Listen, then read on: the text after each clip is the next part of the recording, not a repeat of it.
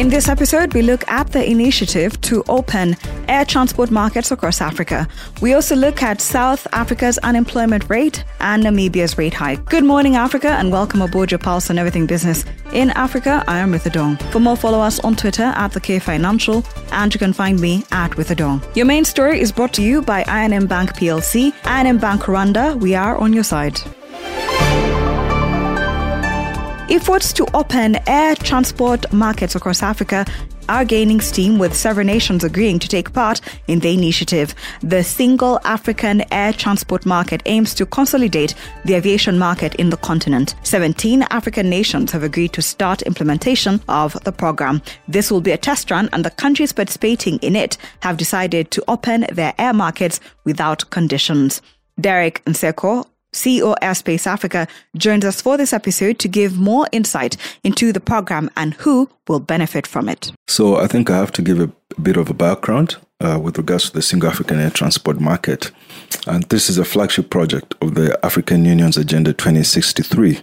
Now, there's about 3 key projects that are geared towards the integration of the African economy: the Single African Air Transport Market, the African Continental Free Trade Area, and the free movement of goods and people. Now, the journey to the Single African Air Transport Market has been interesting and very sluggishly long.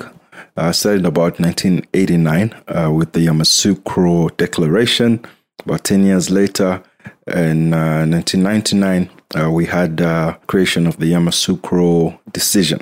Now, the Yamoussoukro Decision is the one that's morphed later in 2018 into the Single African Air Transport Market. Yes, so this has been a very, very frustrating project for the African aviation industry for so many reasons. But the important thing, and the key thing really about the Single African Air Transport Market, is really to take away the restrictions that have hamstrung the industry, especially in the area of market access, because to access key markets, airlines in Africa have to be guided by bilateral air service agreements, which are sometimes, even when achieved, are restrictive and yet still difficult to achieve. So what the SATAM does is for the signatory states, there'll be a granting of fifth freedom rights between the designated airlines. Now, fifth freedom rights allow airlines to fly from one country to another, and then onto another country with the freedom to pick up passengers in that other country that they've flown to. A situation that we do not have under the current regime, unless you have fifth freedom rights granted to your carrier. SATAM is extremely important for the African air transport market because it's been estimated that if the African aviation industry is fully liberalized, the African economy will actually generate about 4.2 billion in gross domestic revenue on top of what it's achieving at the moment, and about 600,000 new jobs will be created. It will also lead to a reduction of about 27% in airfares on the African continent. It's something that we desperately need in Africa's travel industry, because as we all know, airfares are very high. Now, back to this pilot implementation project that has been signed onto by about 17 states. About 15 already unwilling, and then there's about 2 more that are enthusiastic and looking to get in with the rest of the group. So that makes them 17. What is happening here is an approach that has been suggested over a long time, and this is really an initiative of the African Civil Aviation Commission's new leadership. The African Civil Aviation Commission is the implementing agency of the Single African Air Transport Market. And recently, this year, got a new leader in Funke Adeyemi, formerly at IATA. So Funke is very enthusiastic. She's an amazing leader, and she's taking on a new approach, which is all about taking action rather than talking. And the pilot implementation project has really identified the countries within the African continent that are ready to go. And what we're saying is, let's go with those who are willing now. And let's start this thing as soon as possible with the countries that are willing, rather than wait for all 54 African countries something that might be difficult and perhaps an approach that has been holding us back.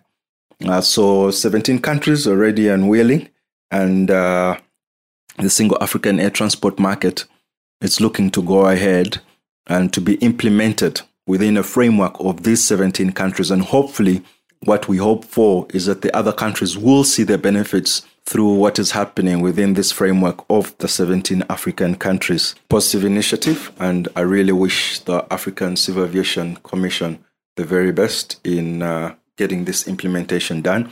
But we do need the rest of the African continent and the rest of the African countries that have really not bought into this yet.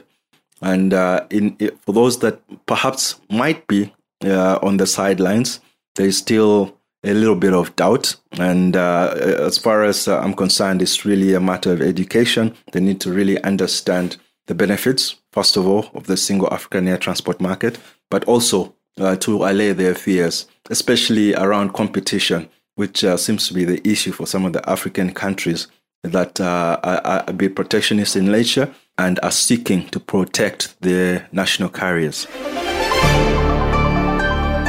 A quick review of the other stories making it into the podcast. The Central Bank of Namibia raised its key lending rate by 50 basis points to 6.75% during its November 2022 meeting, following a 75 basis rate increase in October.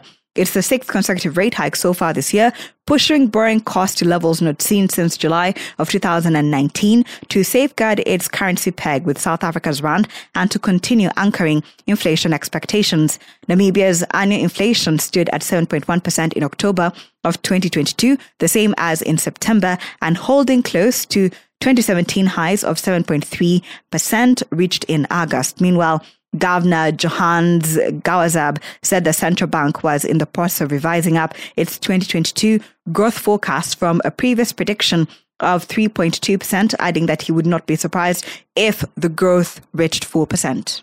South Africa's unemployment rate was at 32.9% in the third quarter of 2022, down from 33.9% in the prior period and below market estimates of 33.4%.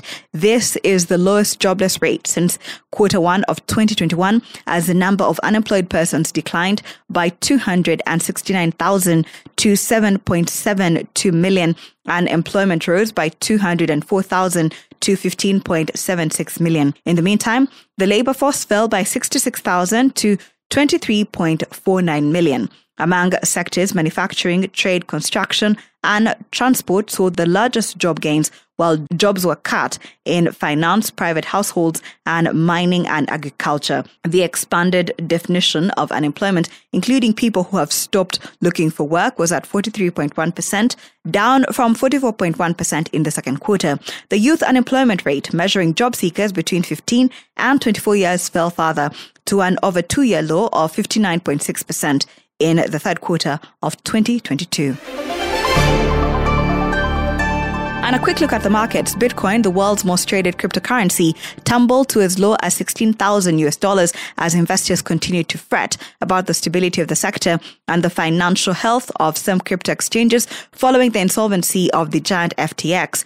Crypto firm BlockFi was the last key player to file for Chapter 11 bankruptcy, with more than 100,000 creditors and a balance sheet with liabilities and assets ranging from $1 billion to $10 billion. Market participants have been growing worried about a contagion effect across the crypto industry after Sam Bankman-Fried's cryptocurrency exchange FTX went from a $32 billion valuation to bankruptcy in a matter of days as liquidity dried up. Ethereum also came under heavy selling pressure, now down more than 3% at around $1,150. Thank you for always waking up with us. Good Morning Africa is a product of the K Financial. If you have any suggestions or you want to check out more stories, visit our website, that is thekfinancial.com, and don't forget to subscribe. You can also find us on all social media platforms at the K Financial, and you can find me at With a Dong.